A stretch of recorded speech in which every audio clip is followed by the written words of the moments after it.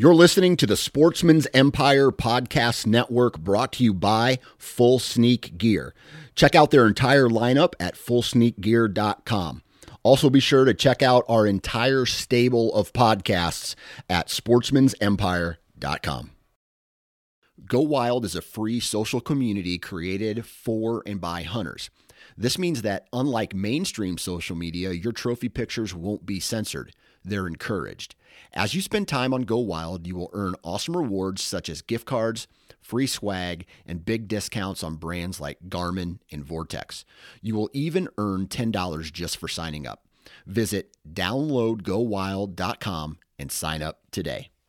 New from Moultrie Mobile, the Feed Hub offers first-of-its-kind cellular connection and control for nearly any spin cast feeder on the market. When used with the Moultrie Mobile app, you can monitor feed and battery levels, run feeders on demand, receive alerts when feeders are clogged, and remotely adjust feeding times. The Feed Hub is ideal for anyone who maintains feeders. Remove the guesswork and save time by planning feeder maintenance before you drive to your hunting property. For more information, visit moultriemobile.com. The Houndsman XP podcast is fueled by Joy Dog Food. Joy Dog Food has a rich tradition of supporting the Houndsman of America. Founded in 1945, Joy is proud of its history and the relationship it has built with the American Houndsman. And in 76 years, there's never been a recall. Made with 100% American-made high-quality ingredients, Joy Dog Food has one of the highest calorie-dense formulas on the market. For 76 years, this made-in-America product has kept hunting dogs in the field day after day, season after season. And when we say made in America, Joy has a long track record of fighting for American freedoms by being on the front lines against the animal rights movement and their extremist tactics. Joy will fuel your hounds and fight for your freedoms. Fueled by Joy.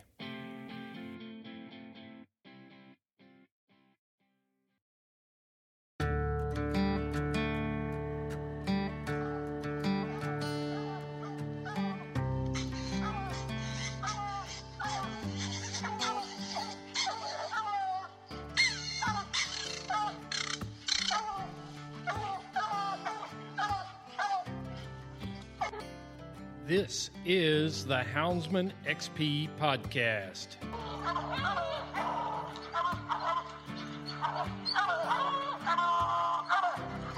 Good dog, get that bear. Get that bear in there.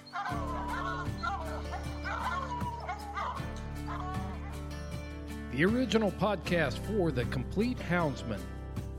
Look at your coat and go, Justin. We're gonna get him. We're gonna get him. The podcast that represents our lifestyle of extreme performance. Get him there. Get him. Get him. Yeah, good boy. Good boy, Ranger. Uniting houndsmen across the globe, from east to west, north to south. You know, if you're going to catch a cat or a lion, you know, you have to have teamwork. We take you to the wildest places on earth. Yeah, so how many days a week can you spend out there? As much as I can, to be honest with you. Anytime that I get, I'm out there. Join us for every heart-pounding adventure on Houndsman XP. I'll tell you like I tell everyone else, I'm going to hunt whether you're here or not, so you might as well be here.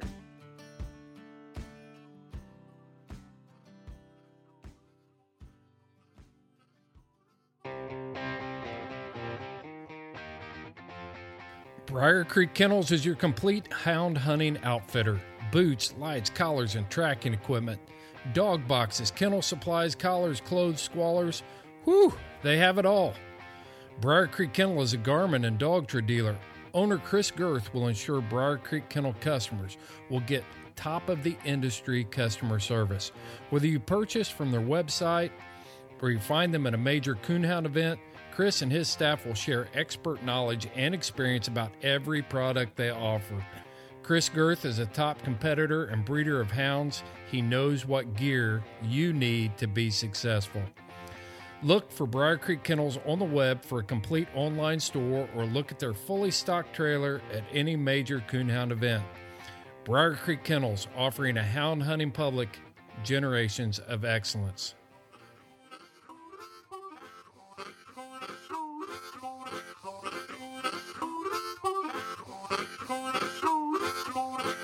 On this episode of the Houndsman XP podcast, we are serving up a big old plate of crow. A couple weeks ago, Shorty and I released a podcast, part 2, Caring for Hounds on a Budget. And we got a little pushback on that. And we got it from somebody that's pretty qualified to be giving us some pushback.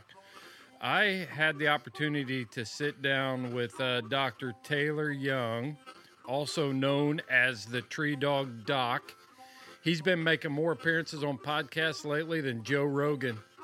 And he and I got together about doing this podcast, and I wanted the straight dope on some of what we were passing out there. And Shorty and I both agree we would rather give you correct information than be right.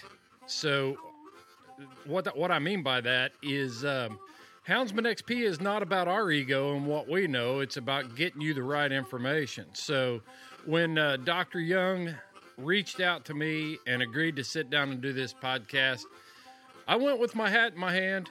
I'm not going to lie.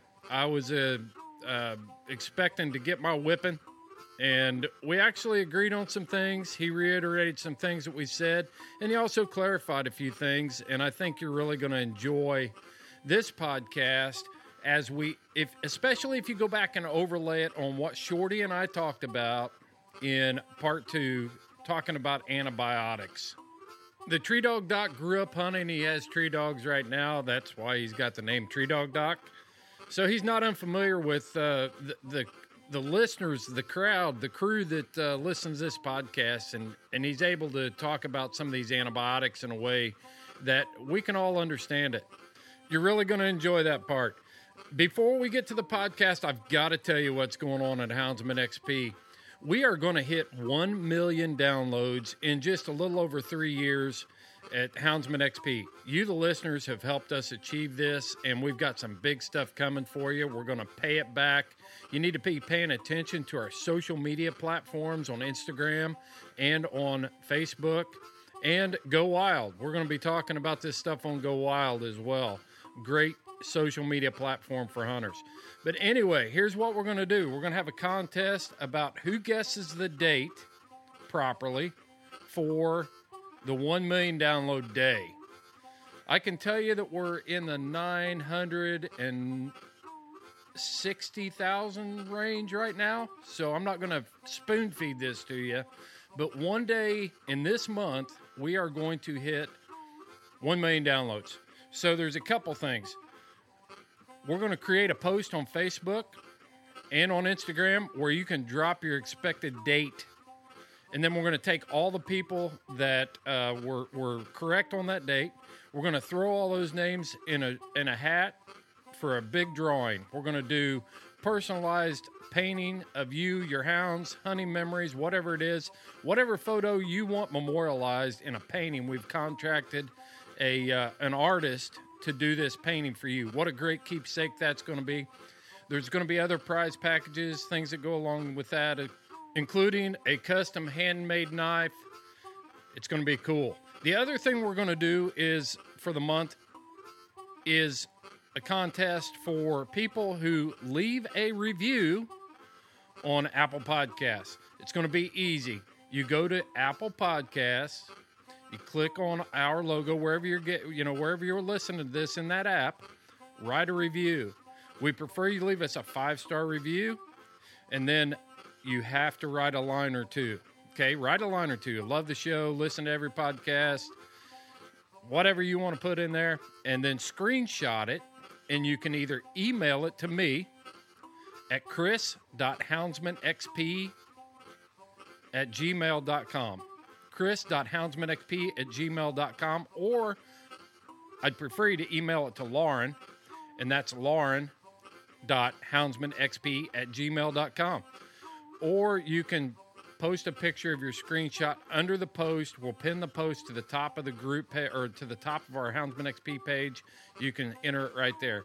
we want to have some fun this month. It's a big month. We're doing special promotions with Dogs Are Treed. We're going to just do some off-the-wall drawings whenever we feel like it. It's going to be wild and crazy.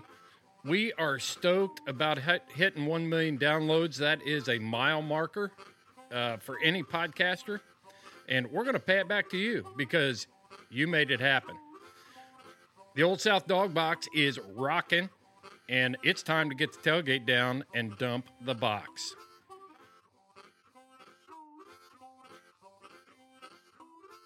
All right, this is take 2 on this one. Technology, yeah. I'm supposed to be the podcaster here. I don't even know how to run this podcast recorder, but I am in Virginia in Marion Heights, and I'm sitting down with Dr. Taylor Young, and I'll just give you the backdrop on what's going on here. You go by the Tree Dog Doc on social media. Yep. So everybody can find that and start following Dr. Young. And but the reason that we're here is because a few weeks ago you were on another podcast, the one that Ben Sheets produces, called Tree Talking Time. And I listened to you and I thought, well, Shorty referred to it in our podcast. And then I found it and I started listening to it. And the thing was, we were dropping the podcast on Caring for Hounds on a Budget at the same time, about the same time that you came out. And you found some discrepancies that Shorty made. Maybe a few things I'd do different. Yeah, sure. So that's why we're here. And I'll tell you what, I said this before, but we want to get the best information out there for our listeners, the most accurate information out there. And so you're here to set me straight and set us straight on some of the things we said and some of the things we did or talked about on the podcast. And I'm not afraid of that, so I'm here to take my whipping. Well, like I say, to your great credit, when I brought that up, it'd be easy for somebody to get defensive and dismissive of it, but you didn't. You said, "Well, let's correct it and let's talk about it," and I greatly appreciated that. And so there's a lot of info that I agreed with, and then some of it that my training has taught me different. And so we can cover some of that stuff and talk about kind of some broad principles and reasons why and why not we do some things that we do as vets versus you guys out in the field. Well, what do you go by Tree Dog Doc on social media? I that's my sport. That's hunting is my hobby that I've done since as early as I can remember. And I got into tree dogs in middle school and then into high school. I was pretty heavy into it. Took a little break going to school, and then have gotten back into it with my latest pup. And so there's a couple of guys that focus on bird dogs, a couple of guys that focus on gun dogs. And I was like, well, there's no vets that really are helping the tree dog community understand veterinary medicine and why we do those things. Yeah, we've had Jonathan Bradshaw on. Yeah. He's huge in the retriever world. Sure. But it's good to have a vet that knows what we're out here doing and understands the things we're putting our dogs through. And a lot of times when I walk into a vet's office with my hunting dogs, I pass, or a lot of times I leave them in the truck. Yeah. I just leave them in the truck and go in and check in. And then when they call my name, I'll just go out and get them. But I'm sitting there with people who have got sweaters on their dogs and all kinds of stuff. And there's a huge disconnect in today's day and age on the utilitarian use of a dog and the fur baby culture. And it's nice to have a vet that understands both worlds. Sure. Yeah. And I see those fur babies, quote unquote, and treat them. And there's lots of good people that love their dogs. But yes, it's a different mindset for sure. From a dog that's used in hunting and a dog that is, it's looked at as another child. Mm-hmm. And if you go and listen to that Tree Talking Time, we talked about some of that and the mindset of why I think differently. But of course, being raised around animals and hunting dogs is a big reason why I do. Yeah. So how did you get to the point that you wanted to be a vet? I think like pretty much most kids, I wanted to be one as a little kid because I thought you just play with puppies and kittens all day. Yeah. And as I got older and started to understand what it really looked like, still it was interested and it always kind of captured, my imagination. But I got distracted by other possibilities in high school, and I went to undergrad to do a completely different thing. But growing up on the farm and having the vet come out and teach us how to castrate pigs and watching them check mares for pregnancy and those kind of things just always stuck with me. So you grew up on a farm? I did. Uh-huh. Yeah. We grew up in the city till about middle school, and then moved out to where my dad grew up in Franklin County, Virginia, about middle school. And so from then on, we had all kinds of stuff out there: horses, pigs, cattle, chickens, what you name it, we had it. And so that's where I kind of got exposed to the farm animal side of things. Yeah. And but I always have had dogs since I was a kid, and I've always been around those too. So. Do you ever keep any Pen-G in the refrigerator to shoot in a pig? I don't think I ever had to treat a pig with an antibiotic. Really? Yeah, we focused on, my dad was kind of into the, I guess you could call it the alternative agriculture movement and trying to focus on, natural stuff, pasture rotation, minimizing the use of drugs, no antibiotics, things like that. And now that I've gone to vet school, I do think differently than I did growing up. But back then, no, we didn't use much antibiotic. And we really usually did not have a cause for it. And I can think of times growing up where I probably should have used one. But no, we didn't. We didn't really rely on that much. And that's different from a lot of people that grew up on a farm for sure. That's interesting because it kind of brought something to mind. Is there just as much, you said you changed the way you thought about antibiotics. Is it because you got educated in antibiotics and you saw that maybe some of the hype around organic farming maybe wasn't all that, all it was hyped up to be, and antibiotics aren't from the devil type stuff? That's exactly right. Antibiotics are a gift from God. They are amazing. I mean, you can just go look at the history of antibiotics. And when they created penicillin, what was it, World War I? I mean, it changed how they treated infections, and it was just mind-blowing, this ability we had. And they're a precious resource that we have, because the bad news is they're not making too many more of them. But yes, I changed how I looked at them. There is a line where the organic farmer has to think, is this animal suffering, and could an antibiotic prevent that suffering? And at that point, I think it is wrong to withhold antibiotics. And actually, in most organic, I guess, certification programs or whatever you call them, they outline that you cannot withhold antibiotics just for the sake of saying that you didn't have one. But there are still people who are not certified organic, that have that mindset of, an antibiotic will never touch my animal. And I do think from an animal welfare standpoint, that is wrong. But I do also think that we have something to learn from them, which is minimizing as much as possible the use of those antibiotics to save them for women who really need them. And we can talk about resistance and things like that and why it's important to preserve the ones that we've got. But yes, it did change how I looked at things after I learned how and why and when they're supposed to be used. Well, I think that last podcast we did was mainly on antibiotics, and we also talked about Dex a little bit, and I want to get into all that. But tell me about your dog. What kind of dog you hunting? Yeah, on take one of this, he called him a mountain cur, and I was a little offended. But this is I've got a Ladner blackmouth cur, and there's a couple different strains of the blackmouths, but he's straight from the Ladners down in Mississippi, and they still breed a pretty versatile all around dog. They do have specific lines in their Ladners that are geared one more towards the other, but I've got him out of their best tree dogs, and he's about a year and a half, and his name's Rip, and we're trying to focus on squirrels right now. And that's the first Ladner that I had in high school. That's what we did, squirrel and coon hunted. And so that's what I'm doing with him, getting him started on some squirrels. We'll switch him over to coons about midwinter. And so that's anytime I've got free time, which is precious right now. We're usually in the woods trying to get him on some squirrels right now. So yeah, good deal. Those LH Ladner used to advertise all those cur dogs. I used to look at them in full cry. And my uncle that got me into hunting with hounds and dogs, chasing raccoons and stuff around Indiana there. He had a blackmouth cur that was always a pretty sharp little dog. You could tell she was a little bit different than the hounds, a little more alert, a little more aware of what, she would catch things around her a little bit more. A hound would be tied up to the box next to her taking a nap, and she'd be she'd be snoozing, and a squirrel you could hear a squirrel cutting on a nut or something, she'd perk up and she'd look at it, and the hound would just be laying there. But a little bit different, and they're real versatile as far as the way they were bred in the South. I mean, catching hogs, gathering cattle.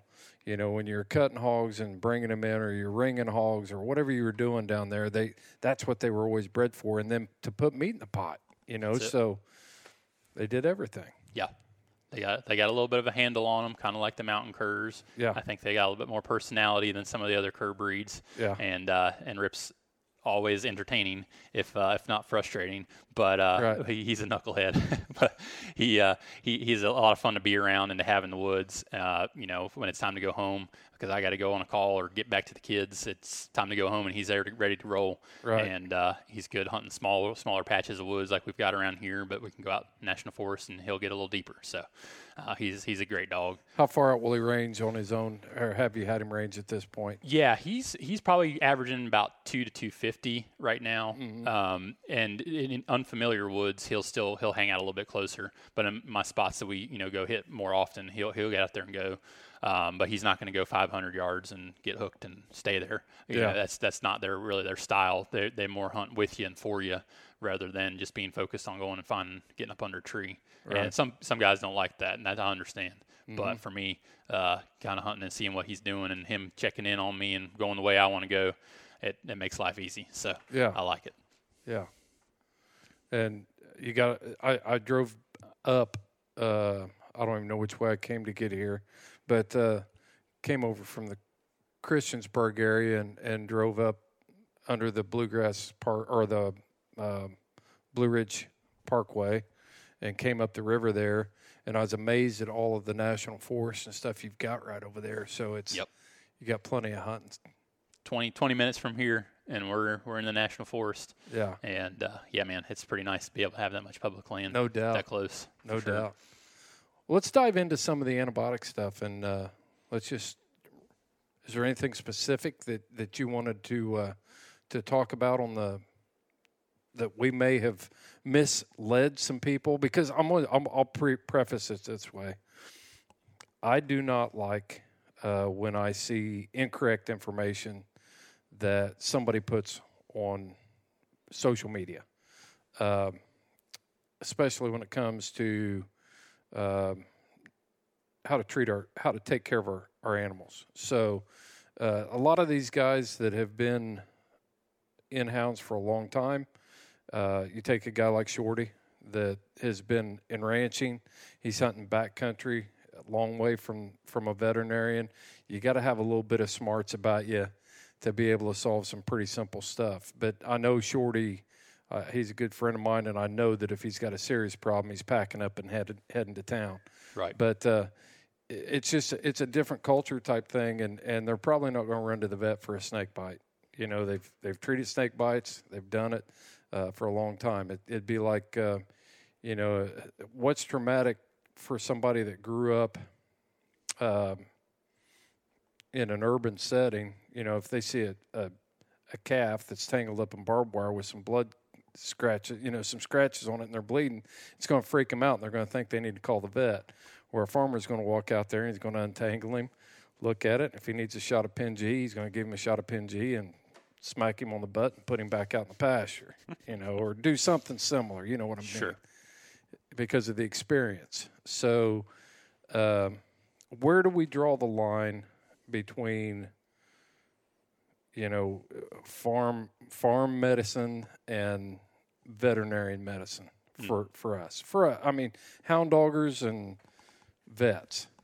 I guess I'll kind of start with the 1,000-foot overview of how medical, both us vets and human med is starting to look at antibiotics, and because it is rapidly changing because of big issues like antimicrobial resistance, which I'll get to. But it used to be that the antibiotics, like I said, they're amazing. They have literally, I mean, you can't quantify how many lives they've saved since they were, penicillin was invented. And so they're amazing when they're used right. The problem is that we've used them so much that we are now creating these bacteria that no longer respond, and not just in animals, but in people. And the problem is that we share a lot of these same bacteria, so we're creating resistant bugs in animals by treating them with antibiotics that are then spreading to people and creating infections that you can't kill anymore because those bugs don't respond. So it used to be that we would use antibiotics, and there's still a lot of practitioners that view antibiotics as a just-in-case kind of thing. Well, man, that cut does look pretty yucky. It's pretty dirty. Let's go ahead and throw some antibiotics in there just in case it gets infected. Snake bites. Let's go ahead, just in case that snake bite gets infected, let's just go ahead and start some antibiotics. And in certain situations, that is appropriate, and there's guidelines for helping us decide that.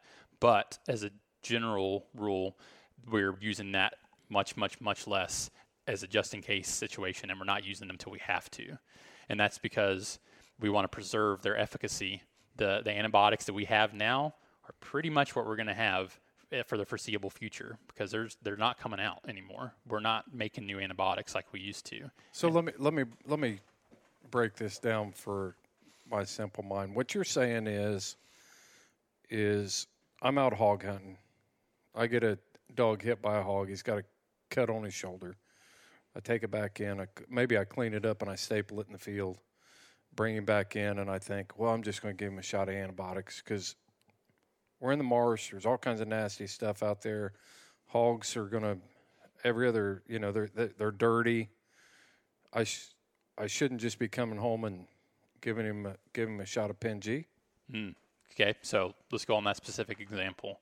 So now instead of saying we're just going to give a shot just to cover our bases, in that situation, if you brought that dog to me, he would absolutely be getting antibiotics. But before he got antibiotics, we would do a couple things first. The first thing is that we are relying on topical antibiotics as much as possible instead of systemic antibiotics. And that's because the topical antibiotics that we use are less important to human medicine than they are to us. And so if we can treat topically instead of treating systemically, that's always the first step. That we have this phrase called, we say, dilution is the solution to pollution. All right. And if we can dilute out the bacteria by flushing, by using topical antibiotics, antibiotic solutions, that's how we get rid of it versus relying on a shot. And that is going to get you much farther anyways, even by adding systemic antibiotics than not. So this dog comes in, he's cut. First thing he's going to get is sedated. He's going to get that wound explored. Man, you can get in real trouble. Just this weekend, I had a farm animal that died before I could get to it because the wound was left for 3 days before it got addressed, and the farmer thought it was fine, and it wasn't, and then he got septic and died. Right. So those wounds can really hide. Tusk can get pretty deep and in places you don't want it to go, and from the surface, it looks okay, but underneath, it's not okay. And so proper assessment of the wound is super important. So they get sedated, they get anesthetized, they get the area clipped, cleaned, and explored. And we do that really carefully to make sure that it's not penetrating into a abdominal or thoracic cavity, making sure that it's not harmed a vital piece. And then we're diluting it flush, using something like chlorhexidine. Novosan is the brand. You can go get it at Tractor Supply shelf, and we're diluting out. And then, what's it called again? Sure. Chlorhexidine. Yeah. Yep. Or Novosan, I think I'm saying that right, is the name brand, but you can get a bunch of generics now. It's like a blue liquid. Okay. And it's a solution. You don't want the scrub for a wound. The solution doesn't have the detergent in there like a scrub does. But you follow the label instructions and you dilute it out. And wear gloves. And wear gloves. That stuff, it doesn't dye you as quite as bad as the iodine does. But flushing, you got to be careful about in the field, because if you flush into a wound that you don't know where it ends, you get a wound on the chest or the abdomen and you're putting flush in there, you're putting fluid where you don't want it. So you got to be careful. But so we're flushing with chlorhexidine. We're getting as much of that junk out of there as we can. And at that point, we decide whether or not it's going to get closed, meaning staples or stitches. Because sometimes we leave them open, so air is bad for bacteria. So, and then at that point, we're deciding on whether we need to add a systemic antibiotic. For a dog hunting in the swamp, gets cut up by a hog, yep, I'm probably using a systemic antibiotic. Probably not picking penicillin, but yes, I'm probably going to use a systemic. Right. But, for the dog that's out here, my dog, most common things I run into, barbed wire. Gosh, how many people get barbed wire cuts during hunting season, right? And then just, general scrapes and cuts, comes back with a bloody tongue from panting and getting his tongue cut, ears shredded, something like that. As of yet, in the last year and a half that I've been out of vet school and running RIP, I have not prescribed him an antibiotic yet. Yeah. Because most of the time you just don't need it. Their own body will be able to fight off infections if they're healthy and in good shape. And so there's a lot of those times when you might give it just in case it could turn infected and you really don't need to. But for those dirty wounds like you're describing, yeah, absolutely. So we have kind of a classification scheme of antibiotic, or I guess wound, and whether an antibiotic is indicated: clean, contaminated, and dirty. And a clean wound doesn't need antibiotics. A dirty wound does. Clean, contaminated, or contaminated may or may not, based on how the wound looks and how deep it is. So it's not just as simple as there's a wound, needs an antibiotic. There's a lot more that goes into it. Yeah. Yeah. So when we're talking about, you're out there in the field and, I know people that hunt in Mexico. They'll hunt in Sonora, Mexico, 50,000 acre ranch, whatever. How do they get away from what advice do you have for them when you may be, a lot of our houndsmen that listen to this podcast are in South Africa or in Southern Africa. I don't know what vet medicine's like over there. Me either. So you gotta do what you gotta do sometimes. And I think that's where we were coming from on the podcast. But it's time to throw Shorty under the bus. So let's go through what we talked about and find out what we do. Be nice to me. So tell me what we did good first. Okay, we can do that. It's like my kids, right? The information sandwich. So no, there's a lot of good info we had. Talking about bacteriostatic versus bactericidal, talking about the different drugs and some of their potential uses. What I will say is that, I'll get into it. So there's a lot of good stuff there, and then I heard a couple good things. Making sure he was very careful about talking about duration and talking about how often you need to give things, and all of those things are really important when we talk about giving antibiotics. Yeah. So the fact that we're thinking about that is great. You guys talked about resistance, and talked about how if you keep giving these antibiotics, then you create a resistance to it, and it's with the bacteria themselves that we're creating a problem. So you're talking about a lot of the things that we're preaching. And so, and then, talking about ears and flushing and those kind of things. Well, we just talked about flushing out that hog cut. Flushing is huge when it's the right thing to do, and it gets you a lot further. So a lot of that stuff. Did you like the Monistat 7 for the ears? I was thinking about that this morning because I went back and listened to it again. And you did? I did. Yeah, Thank you. I sure did. All right. We got another download. Well, there you go. Racking up your count. So the Monistat, when we treat and prescribe ear stuff, almost everything you get from a veterinary supplier has an anti-inflammatory, an antibiotic, and an antifungal. And Monistat only has the antifungal component of that. And the reason that we mix the other two is almost inevitably if you culture an ear, by culture I mean you take a swab of an infected ear, you grow it out on a plate, and then you see what type of bacteria or fungus it's growing. Even if you think that ear only has yeast in it, it usually also has a bacteria that's grown out of there too. And then you add the anti-inflammatory topically, that reduces the pain and inflammation for the dog's sake and their welfare. So the Monistat is on the right track. It's just not as far as I would go, if that makes sense. Yeah. But flushing, absolutely. That's the most important thing. And I did have the formula wrong on the ear beer thing that I put out there. I said an equal part of mineral oil. You only need a few drops of mineral oil after you use apple cider vinegar, the peroxide, and a rubbing alcohol. That was actually what we put on our ears. And apple cider vinegar, alcohol and peroxide together. And you got the drying thing, you got the pH thing, and the mineral oil just helps it feel greasy and makes you wipe your ears off a lot. But mineral oil. Yeah. But no, I just want to make that correction, and just as a preventative thing that we do as scuba, we dove in some nasty stuff. Yep. You come out of there and the first thing you did was dry off and put, as soon as you got your hood off and your mask off, man, we were treating our ears. If we didn't, we were a wreck. Yeah. But I'm sure there's something that you can recommend for that too. Well, with the biggest thing versus, the homemade cleaning is that the skin pH of people and the skin pH of dogs is different. Mm-hmm. And so stuff designed for people's skin is not adequate for dog skin. Mm-hmm. And so I usually discourage homemade recipes because there are so many commercially available, made specifically for dogs. I haven't done that for years. I use the dog stuff in my ears now after I swim in the pond.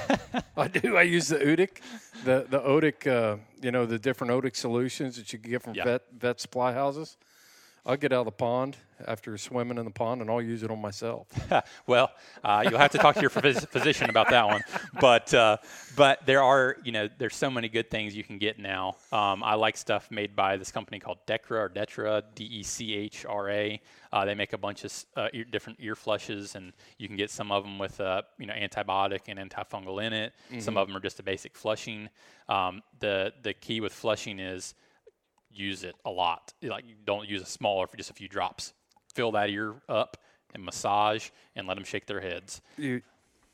That's another good point. Most people, when they massage an ear, they just go to the top of the ear there and they rub their ears. Yep. You actually need to go all the way down towards the base of the jawbone, down deep in that ear, and massage it down there. And if you start massaging down there, you'll get the air out and it'll come up, and that solution will go all the way to where it needs to go. Yeah, so people's ear canals are straight in, mm-hmm. right? Dogs are more like an L, and I write articles for Full Cry, and I put this in detail in the one that's about to come out here in September's issue. But dogs' ear canals are shaped like an L, and you got the vertical canal and horizontal canal, mm-hmm. so it's a lot deeper than ours. Yeah. And you're not going to reach it with a Q-tip to get all the way down in there close to the eardrum. So that's why flushing is so important.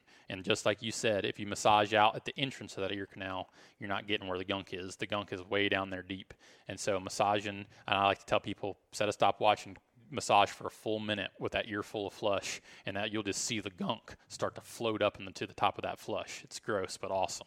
Yeah. And so by sitting there and massaging that, if you don't get the gunk out, the antifungal and the antibiotic can't get to the skin where they need to go to kill the infection. Mm-hmm. So flushing, either while you're treating an ear infection or trying to prevent one, is really, really the key. Let's talk about prevention. I think that's always the best thing is so when would you recommend somebody flush an ear? Is there any particular time where you put them on a routine, or is it like, okay, stay on this routine, but we just hunted a nasty swamp, I need to go ahead and flush? What's your recommendation on that? The recommendation is it depends, but this time of the year is we treat ear infections usually multiple a day at the clinic. Mm-hmm. It's moistness. And then, conformation is a big contributor. So the hounds are the classics to get the ear infection because they have this huge, heavy ear flap, or the pinna is the technical name for it, that's weighing down that ear over the canal, and the ear canal is not getting airflow like another dog would. Mm-hmm. And so for dogs that are in this high, humid, sticky heat like we are here in Virginia, especially further south, if you're hunting in damp or wet conditions like hunting swamps, if your dogs ran through the creek or the river, just go ahead and flush. Keep some in your truck. Flush their ears out. You don't need to necessarily get down in there with cotton swabs and all that stuff. Just flush. And then as a matter of, routine maintenance throughout the rest of the year, it depends on the dog. If you have a dog that is prone to ear infections, mm-hmm. flush more often than the dog that, like my Ladner cur, his ears are kind of higher set. They're not heavy flap hanging down. He's not really much at risk for it, so I don't routinely flush his ears. But the dogs that are predisposed to it, absolutely, just go ahead and flush. Is it once a month too much? No, and if you're using the right cleaner that is not affecting the pH negatively, you can flush on a weekly basis, or even more often if you need to, if you're using the right stuff. I know, I've done it so many times. You'll have a young dog that's coming on hard. He's treeing good and everything, and all of a sudden he starts leaving trees. As soon as he gets there, he'll locate. He'll give you a few tree barks, and then he's walking off, and you're thinking, what in the world is going on? I probably got rid of a lot of good young dogs like that before I realized that I wasn't treating ears. Those ears, when they rock that head back and they start treeing and their ears are already in pain, a lot of times, that's just a little tip. A lot of times, if you take care of a dog's ears and you can improve his tree style, and especially in these young dogs, you're not creating a negative experience for them when they're just learning their craft. Yeah. It's just something I picked up on. So I'm a big ear guy. Yeah. I'm always looking for ways to take care of dogs' ears. And hounds are so tough. When we get hounds in the clinic, the word we use is stoic. I mean, they can be, guts hanging out, and they're just sitting there looking at you, wagging their tail. That's very different than a lot of breeds. Yeah. And so, you might not see obvious signs of an ear infection like a lab would show you, where their head shaking, scratching, digging at an ear, stuff like that. You might, and you often do, but like you said, sometimes it's really subtle to nothing. Oh, man. If I see an ear shake, if I see a head shake, I'm out there feeding or whatever, and a dog comes out and it shakes its head, I've got my eyes on it. Yep. I'm watching, and I'm looking, and I'm checking, and I'm flushing. Absolutely. Just go ahead and flush it. Yeah. Yeah. And two, you mentioned the head rocking back. People are more prone to getting otitis media, like a middle ear infection or inner ear infection. Dogs are a little different in that they usually get an externa, otitis externa, which is just that external ear canal. But what is the same is that if you've ever had an ear infection, which sounds like you had in all your diving, it hurts like heck. Yeah. My kids have had repeated ear infections this last year, and they're crying, they're hurting. You need to get some of that Otic from the vet supply. I did to all my kids, man. I tell you what, talking about antibiotic resistance and stuff like that, man, my kids got put on multiple rounds of amoxicillin and these other cephalosporins, and I finally was like, Doc, when do we go in and drain that fluid? Because that's what we're taught to do. Yeah. And finally, my daughter went and got ear tubes. And so, putting a little hole in that eardrum because, again, dilution is a solution to pollution. Right. And we got to get that fluid out of there. These antibiotics are not penetrating. But, yeah, so Human Med and their antibiotic usage is something to talk about and overuse of it. But I bet your doctor thought the same thing about you. She thought about me. It's like, what's this guy know? He's a veterinarian. Right. Boom. But I bet, no, seriously, Taylor, I bet that, let's talk about that importance. I want to dive a little deeper into this resistance that these bacteria are getting and why we should be cautious about over-medicating with the antibiotics. Because in my generation, you got antibiotics for everything. I mean, my wife has built up such a resistance to antibiotics.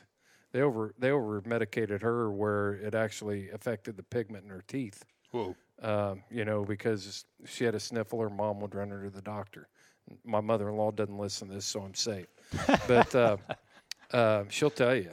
And she has developed a lot of resistance. So now, later on in life, there's certain antibiotics that don't work with her anymore because she developed that is it the bacteria or what is it? Is it the body rejecting it or is it the bacteria? Yeah, it's the bacteria themselves. So the bacteria is evolving. And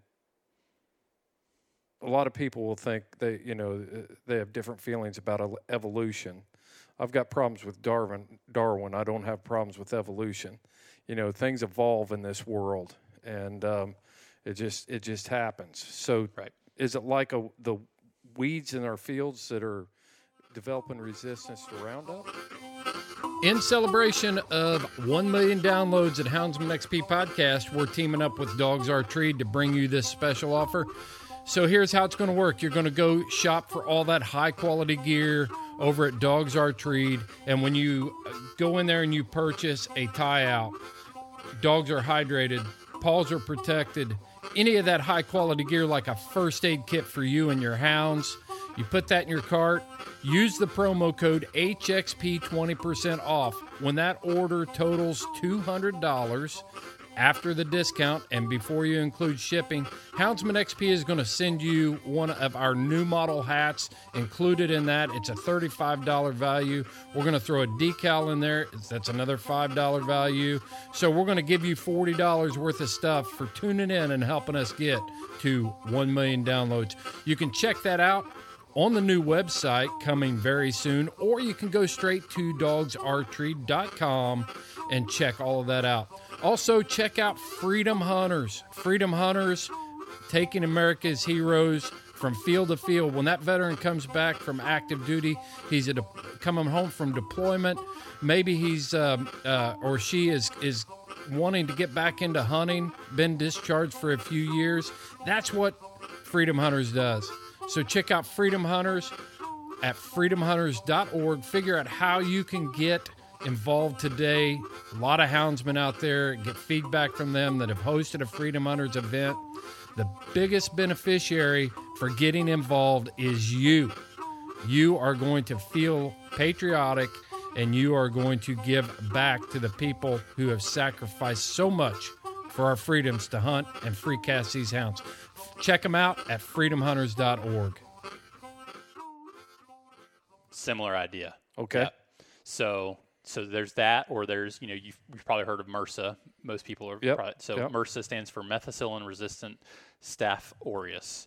And so that is a antibiotic that's, infamous because... A bacteria? Yep, it is a bacteria. Mm-hmm. Yep, and it's resistant to methicillin. What the heck's methicillin? Methicillin is an antibiotic in the class of penicillin, which is called the beta-lactams. All right, and so penicillin, cephalosporins, a couple other bigger gun antibiotics, they're in the beta-lactam class, and they have this chemical ring, and what it does is it inserts itself into the cell wall of bacteria, and then it prevents that bacteria from being able to replicate and reproduce. Mm-hmm. Okay, so that's how penicillin works. It's amazing. Well, what's happened is these bacteria have then developed this thing called beta-lactamase. It's an enzyme that breaks down the beta-lactam ring. And so the bacteria has literally developed its own defense mechanism against that antibiotic. So the antibiotic cannot kill it. So then we countered and we said, well, let's do this thing. So you've maybe heard of Clavamox, right? Mm-hmm. That's amoxicillin clavulanic acid. Clavulanic acid is a potentiator, I guess. It fights the beta-lactamase so that the amoxicillin can then kill the bacteria. But now we have bacteria that are developing resistance to even that. So they got their own wars going on. Exactly right. Exactly right. And then you add in these bacteria like Salmonella, E. coli's, and these are, we can think of them as kind of a gram-negative versus gram-positive bacterias, but E. coli and Salmonella, they can actually develop resistance that they then pass on to other species of bacteria. They develop a gene that fights off whatever antibiotic that used to work just by being exposed to it. Then they can, plasmids is one of the things that does it. They can give that to another species of bacteria, and now that bacteria no longer responds to the antibiotic. That's scary. Yeah. That's scary. Not many things that keep me up at night, but thinking about antibiotic resistance is one sometimes. Yeah. And because it can happen so fast, and you can start treating, either a person or an animal with an antibiotic, and the instant that you start using it, there are bacteria in your body developing resistance that very first day to that antibiotic. Not necessarily the ones that are causing the disease, but there are other bacteria in your gut and your body getting exposed to it that are developing a resistance to it. And even if they aren't the bad ones, they can give that resistance gene to the bad ones. Mm-hmm. So it's complicated, but now you might see why we try to be so careful about using them, because every time you use an antibiotic, you are developing resistance, even if on a low level, to you and to the bacteria in your body that are naturally there. Yeah. So when we were talking about tick-borne diseases, we're talking about doxycycline. I think I brought up the fact that I couldn't even believe this guy told me this. He's like, oh yeah, I just run them through a thing as doxy every year, and I'm thinking, well, are they going to get bit? What if they get bit by an infected tick right after you're done with the doxy? They're going to have to wait for a year to get this again, or now you've got a legitimate issue, and so next week you're going to put them on another round of doxy. Right. What happens when we do that? You know, the one good thing there is that, to my knowledge, we are not struggling with antibiotic resistance in a lot of our tick-borne diseases yet. Yeah. But I just can't imagine that it's not, and that we're not headed that direction. Everyone else, every other bacteria is, right? Right.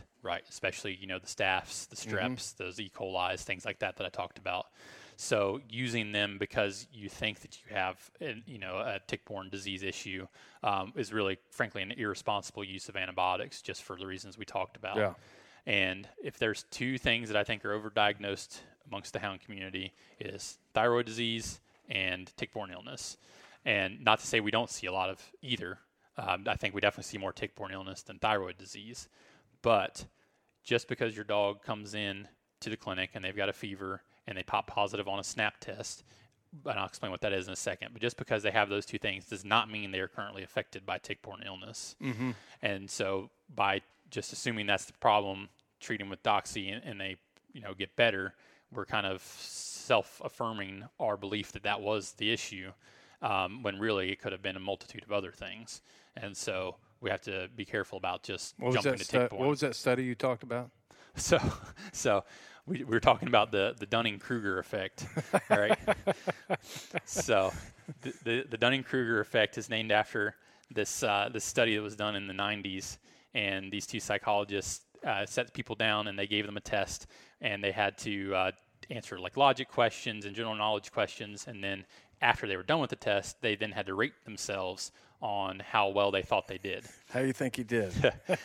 The people that consistently scored lowest on the actual test consistently rated themselves very high on how they actually did. And so there's this danger zone where if you do something a few times, you get a little bit of knowledge, you tend to overestimate how much you actually know about that subject area. And that goes for many, many areas. Sure. But it is huge amongst people self-treating their animals. How do you treat it? Maybe that's what we ought to be talking about on the Houndsman XP podcast. How do you treat the Dunning-Kruger effect? The first thing is to be aware that it's a thing, right? Yeah. I mean, seriously, when I learned about it in vet school, I went, oh, man, I do that all the time. I'm like sitting here self-reflecting right now. Sure. Right. What do I actually know? But it's true. We tend to overinflate our own what we actually know, and the more that you learn about vet med, sitting there in school, I learned that first year. By second and third year, I'm like, oh my gosh, how am I ever going to learn all this? I know nothing, because there's this kind of curve type effect where you learn a little bit and you think you know it all, and then the more you learn, you start coming down that curve. I know nothing, and then you kind of even back out where you know a lot, but you also are aware of what you don't know. Yeah. And I think there's a lot of people that are on that first high part of that curve where they say, man, I know everything because I know a little bit of something. Mm-hmm. And that's a dangerous place to be. Yeah, so you get a guy that thinks he's got a tick-borne illness or bacteria, treats with a round of fish docs, and all of a sudden his dog's performing again, and he thinks, oh, I fixed it. Boom, you got it. And now when somebody asks what's going on with tick, just on Facebook, it's like, I've got experience. That's it. I cannot tell you how many times somebody will come into the clinic, not just hound dogs, but, oh, my dog has this problem. Oh, well, why do you think it has this problem? Well, because it's doing exactly what my last dog did that had this problem. Okay, well, there's 1,000 causes for a dog that's vomiting, so not every dog that's vomiting has a foreign body stuck in its gut, but every owner thinks that their dogs for the rest of their life has a foreign body stuck because their first dog did. Yeah.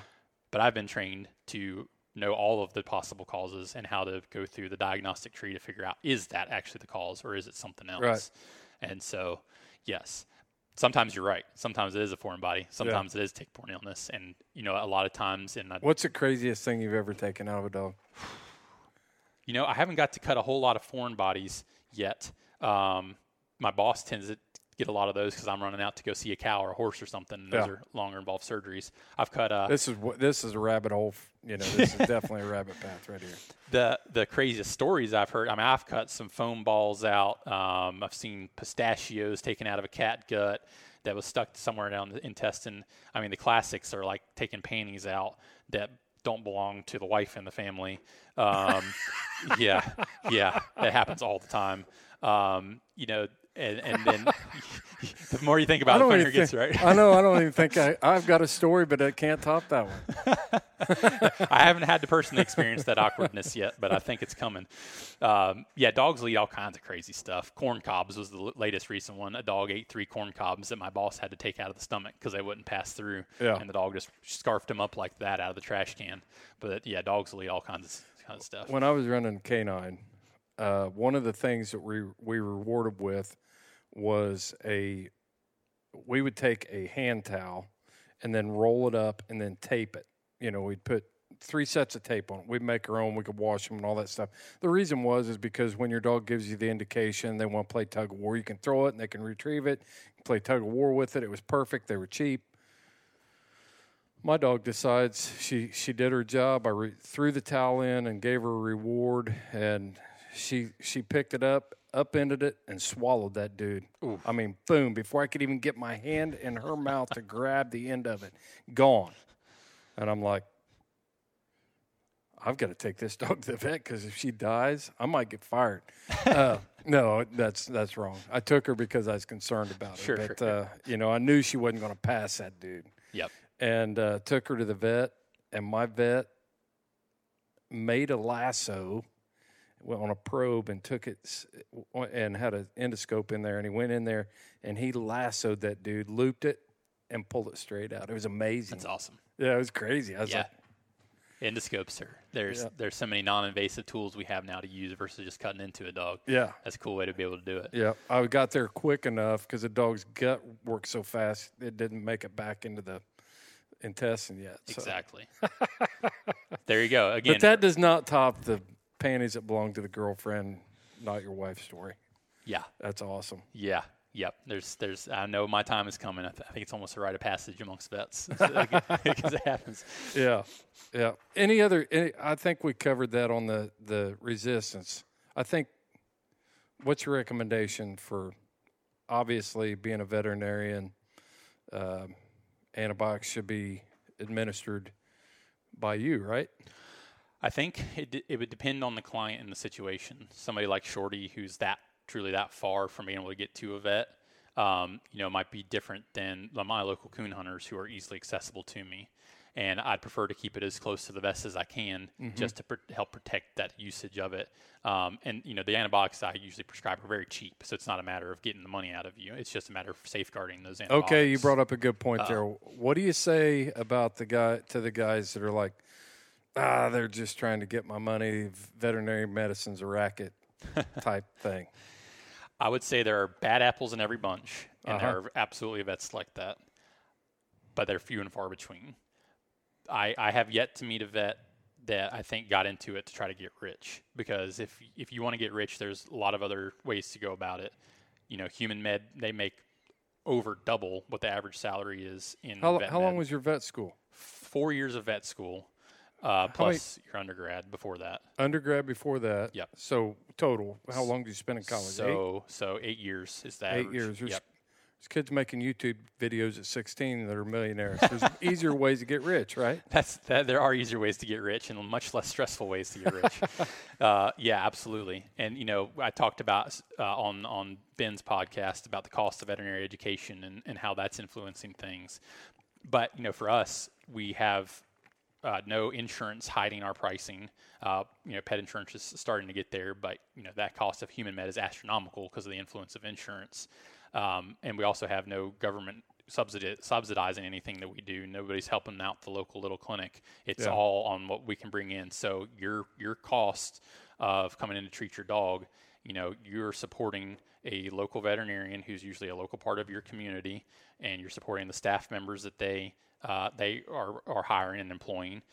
You're supporting a local business by and large. Now, we talked about corporate buyouts too on Ben's podcast and how many corporate clinics there are. That's one thing that I've always tried to maintain not just knowing who to call. Yeah. But like Dr. Hubbard is my vet that understands hunting. He understands hunting dogs. He understands me. And we got a relationship. He's a hunter himself. And so he understands that. I used to have a veterinarian, Dr. Little in Terre Haute, who was a hunter, so he understood. And it's more than just, I mean, I would see him in public and we would speak. And, it was, you know, it's a relationship, because if you don't maintain a relationship, the day's going to come when you are going to need a veterinarian. You can't fix it. And it's better have some mutual trust there, that you can go in and you're going to have faith that you're going to do everything that you can to save that dog. And you understand that, and I'm going to understand that it's going to be expensive, but it's going to be cheaper than the alternative. Sure. Yep.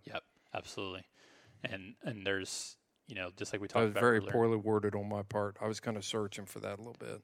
No, I got what you meant. You know, if we can address the problem before it gets worse, and you know, you acknowledge that sometimes it's going to be expensive. You know, a lot of times people will walk in and they think, I just want to run tests just to pad your bill. And I don't. You know, like I said, there are vets that do that kind of stuff, but they're few and far between. If I ask you for a test to run it and it costs, you know, $150, it's because I genuinely think that's going to get me good information to help me decide what's actually wrong with your dog. Yeah. You know, if you walk into the human hospital and tie their hands and say, I want you to physically examine me, but I want you to run no tests and correctly diagnose me, they're going to laugh at you, because they depend on those diagnostic tests to figure out what's wrong with you. And we do too. And so we're not just doing it to spend your money. We're doing it to try to figure out what's wrong with your dog. And our code of ethics states that we're doing it, you know, for the benefit of the patient and to alleviate animal suffering. That's in the animal oath, the veterinarian oath rather. And so, yeah, we're doing it for a good reason, and it's not just to get money out of you. Yeah. I'm on flat salary. I don't make extra money because you chose this test or that test. You don't get commission. I don't on small animal stuff. Yeah. And you're not getting like you're not taking a cruise for selling a lot of Frontline Plus this year. No. Really? Not so much. No. Man, you should have sold insurance. My parents sold houses growing up, and we did get to go on cruises. So I don't know what I'm doing, but no, you know, and there are clinics that yes, they do operate based off commission and things like that. And I'm not saying that's wrong, but you know, for our clinic setup, we're doing it to try to correctly get to the bottom of what's going on with your dog. Yeah. And if you don't feel like you can trust your vet, if you feel like they are a bill padder, look around, see if you can find one you trust. Yep. Yeah. Absolutely. One thing I'll say, I want to get your feeling on this, because I hear this a lot. I wish I still had an old school vet. I wish I still had that old farm vet around. Yeah. From what you've told me, we've come a long way from giving everything a shot of Pen-G and kicking it out the door. Yeah. Because the bacteria have evolved. Yep. The old farm vet, right? The old Doc McGillicuddy, one of my professors, used to talk about that type guy is. There's a wealth of knowledge to be learned from those guys. And I sought out clinics that had those kind of vets so that I could learn from them, because experience in School of Hard Knocks teaches you a whole lot. You bet. At the same time, there's something to be said for not just getting stuck on one way of doing things and learning new methods, new treatments. And I have worked with young vets that are closer to my age who were so heavily influenced by their older teachers that they don't do the new things. And then I've seen the opposite, where I've seen some older vets that are so up to date on the newest methods and research and medicines that I'm like, wow, dude, I mean, how do you read and spend so much time figuring that stuff out? Yeah. So, you know, the old school thing that I think that people are really looking for when they say that is they want common sense. They want somebody who is able to look at things from your perspective and not just the perspective of a vet. And they're really wanting somebody who they can trust and that will empathize with their situation. And I do think there's a loss of a lot of that type of vet out there. I'll give you an example. I took a dog to a vet in another state. I was on a trip and had to do some of my own first aid on the dog to get it in there. And when I walked in, I was treated like I was actually treated like I sat out in the parking lot and beat that dog and abused it when I brought it in. It was like, oh my gosh, who did this? Oh my gosh, why would anybody do this? I did that. Yeah. Why did you do that? Because I had to get the dog here.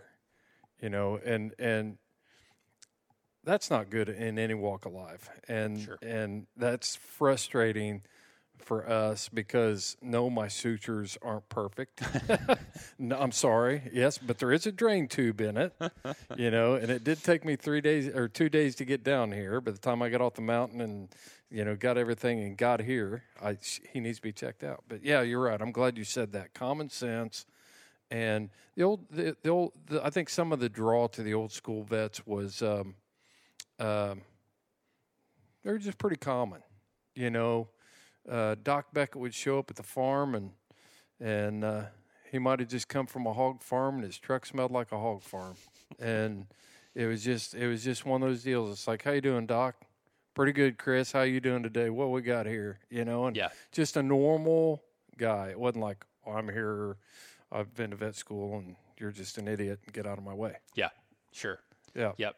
And I think those are definitely lacking nowadays, and it's partly how students are selected for vet school and the type of people that we're trying to recruit.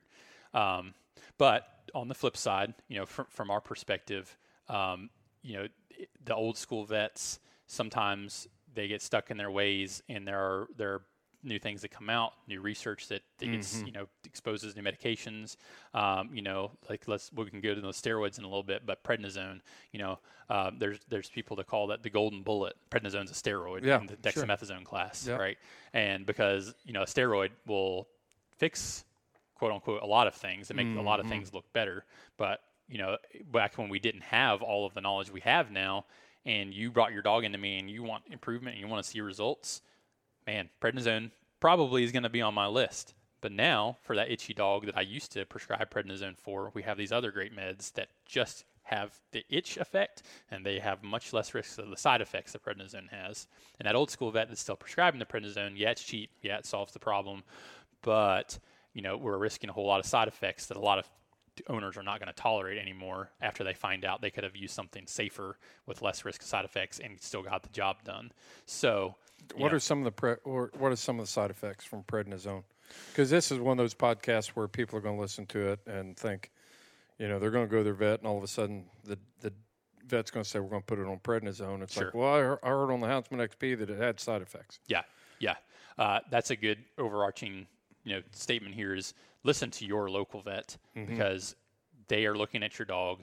They are hearing your history. They are hearing and knowing that dog's health history and what's been done and not done in the past, and they know you best. So, it's okay to question. I don't mind when people come in with me with questions, but they've usually got a darn good reason for the reason they're prescribing one thing or another.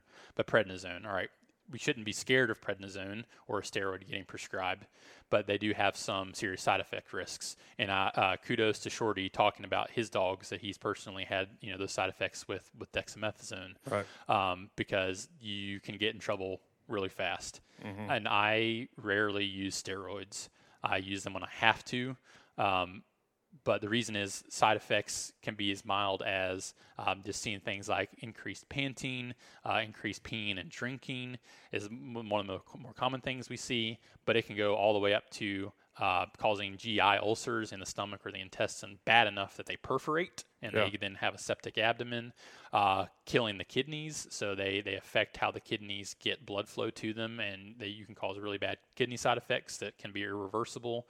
So those are some of the big things. And then immune suppression.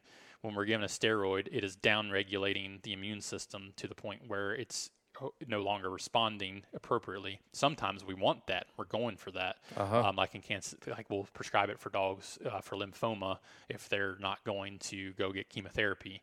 We'll use prednisone to kind of help down-regulate that immune system for a little while. But those side effects are big. And you can absolutely kill a dog with steroids, no doubt about it. So you have to use it when you have to, not just because you want to avoid a problem later, That's just one like of the antibiotics. Things we mentioned it in the podcast. It's like, my dog got bit by a snake. What do you think? Shoot it with some Dex. Shoot it with some Dex. Shoot it with some Dex. Yep. Yep.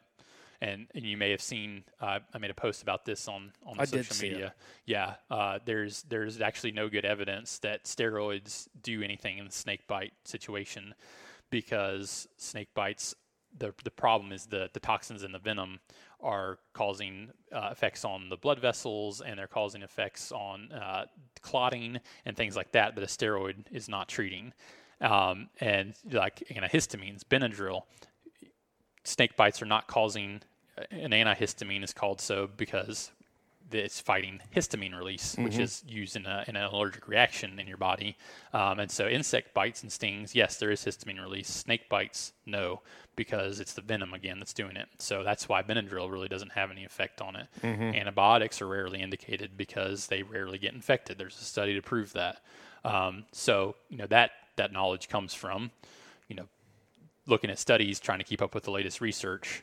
Penicillin, Dex, and Benadryl is the 3 most common things that I see, guys on Facebook or on the forums say you should give your dog for a snake bite. And I would use exactly none of those unless I actually saw that a bite truly was infected, which again is rare.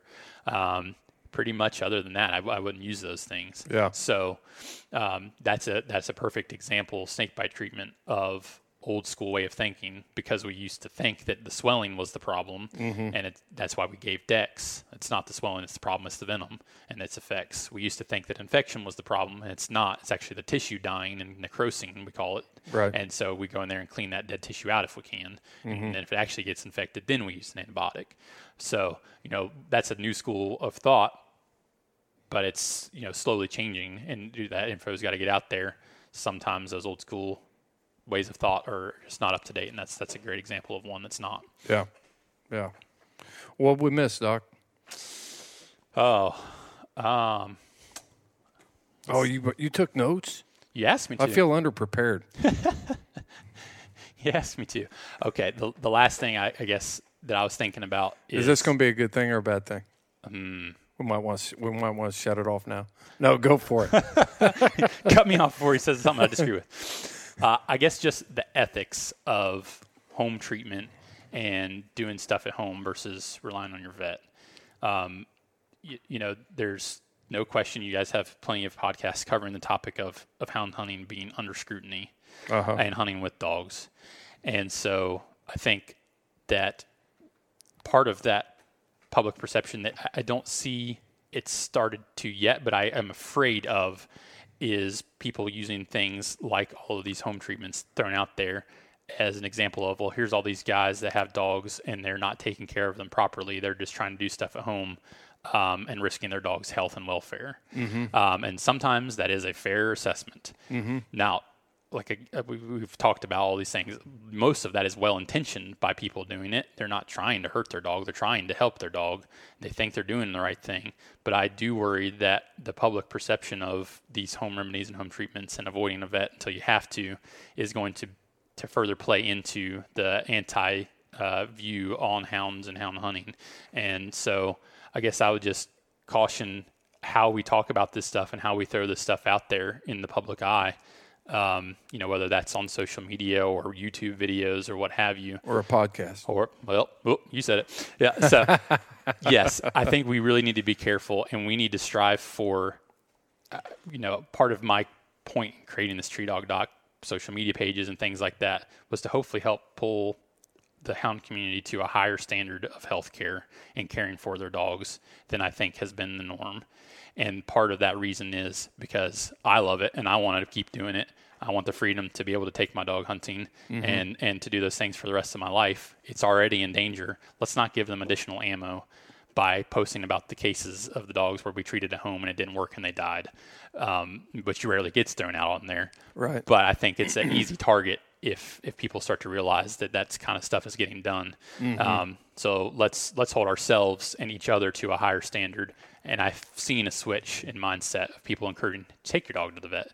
Go get that looked at. Don't ask it on Facebook group. Right. Go get it looked at by somebody who knows what they're doing. Let's keep doing that. Would you go as far as saying it's irresponsible? Yes, in some cases I would. Yep, absolutely. I'm glad you said that. Yep. Well,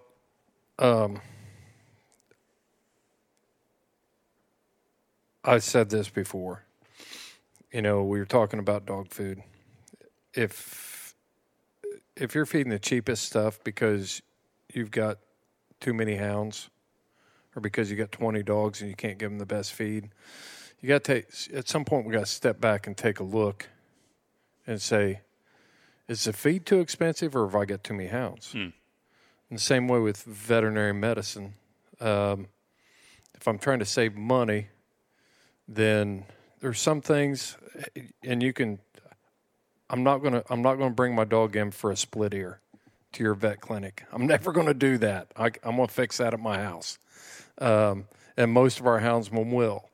But if it's something that is, if I look at my dog and all of a sudden he's lost weight and I know he's parasite free, I may run a stool sample in and that comes back parasite free, then he's still losing weight. We're coming. We're coming to the vet and we're going to figure out what's going on. So I think we have to use some common sense and be responsible for our hounds. And if we've got so many that we can't afford vet care, we need to start looking at if we're holding on to too many hounds. I think that's the most, and I'm glad you said that because we talk about it in training, we talk about it in hunter ethics, we talk about it in wildlife management, and I think this is an important thing. We need to look at it from the veterinary field too. One thing that bothers me though is the view of dogs has changed so much in just the last 20 years. The way people view dogs. 20 years ago, if you saw a dog with a sweater on, it was a freak, and you knew the person leading it was a freak, and you didn't even think about it. But now it's like everywhere you go, somebody's got their fur baby in whatever business they're in because they take their dogs with them. The attitude of Americans, it shows that we've got first world problems, I'm telling you. We have so much money that we don't know what to do with it. Yeah, so we're going to spend it on our dogs. Yeah. Yeah. Yeah. I have clients that, take their dogs to do specialty care and, things that I personally, I would not put my dog through. Mm-hmm. But that's because exactly like you said, our mindset has changed to where, animals are elevated to the level of a person. And, what does that do? It also downgrades how valuable people are. Exactly. Because now we've put them on the same playing field. And as we've talked about, being a Christian and believing in Jesus, we are made differently. We are separate from animals. They are not on our level of importance and equal to us. And so, it's a scary thought, just how people think of some of these things. But some of those have had some benefits in that the fact of helping to elevate how we look at them. They are a creature made by God. They feel pain. They do suffer. They have things that maybe we overlooked in the past or pushed off to the side. But as a whole, yes, I would say that it's a dangerous mindset. Yeah. And that it is negatively affecting, how animals are viewed and how we look at them. And those of us who are more practically minded, I work on farm animals. It's usually an economic decision, not an emotional one. Mm-hmm. It's not just affecting us as houndsmen, it's affecting the cattle farmer and it's affecting the chicken farmer and those things and their ability to produce clean, healthy food for us. So there's multiple dangers in different areas of society with pulling those animals up on a pedestal that they don't belong on. So. Yep. Anthropomorphization of animals. Yep. Crazy. Doc, I appreciate your time. If you haven't got anything else. I think that's all I had. Man, I appreciate you doing this. I really do. Yeah, glad to do it. And I like it when we bring out the best information, accurate information. We're all experts. What was the name of that study again? It's the Dunning-Kruger effect. Dunning-Kruger. I got to remember that. I'm going to make a note of that Dunning-Kruger effect. Yep. That's the one. I suffer from that sometimes. Everybody does. Everybody does. Well, Doc, until next time, man, you follow your hounds and I'll follow mine. Thank you, Chris. I appreciate it. You bet.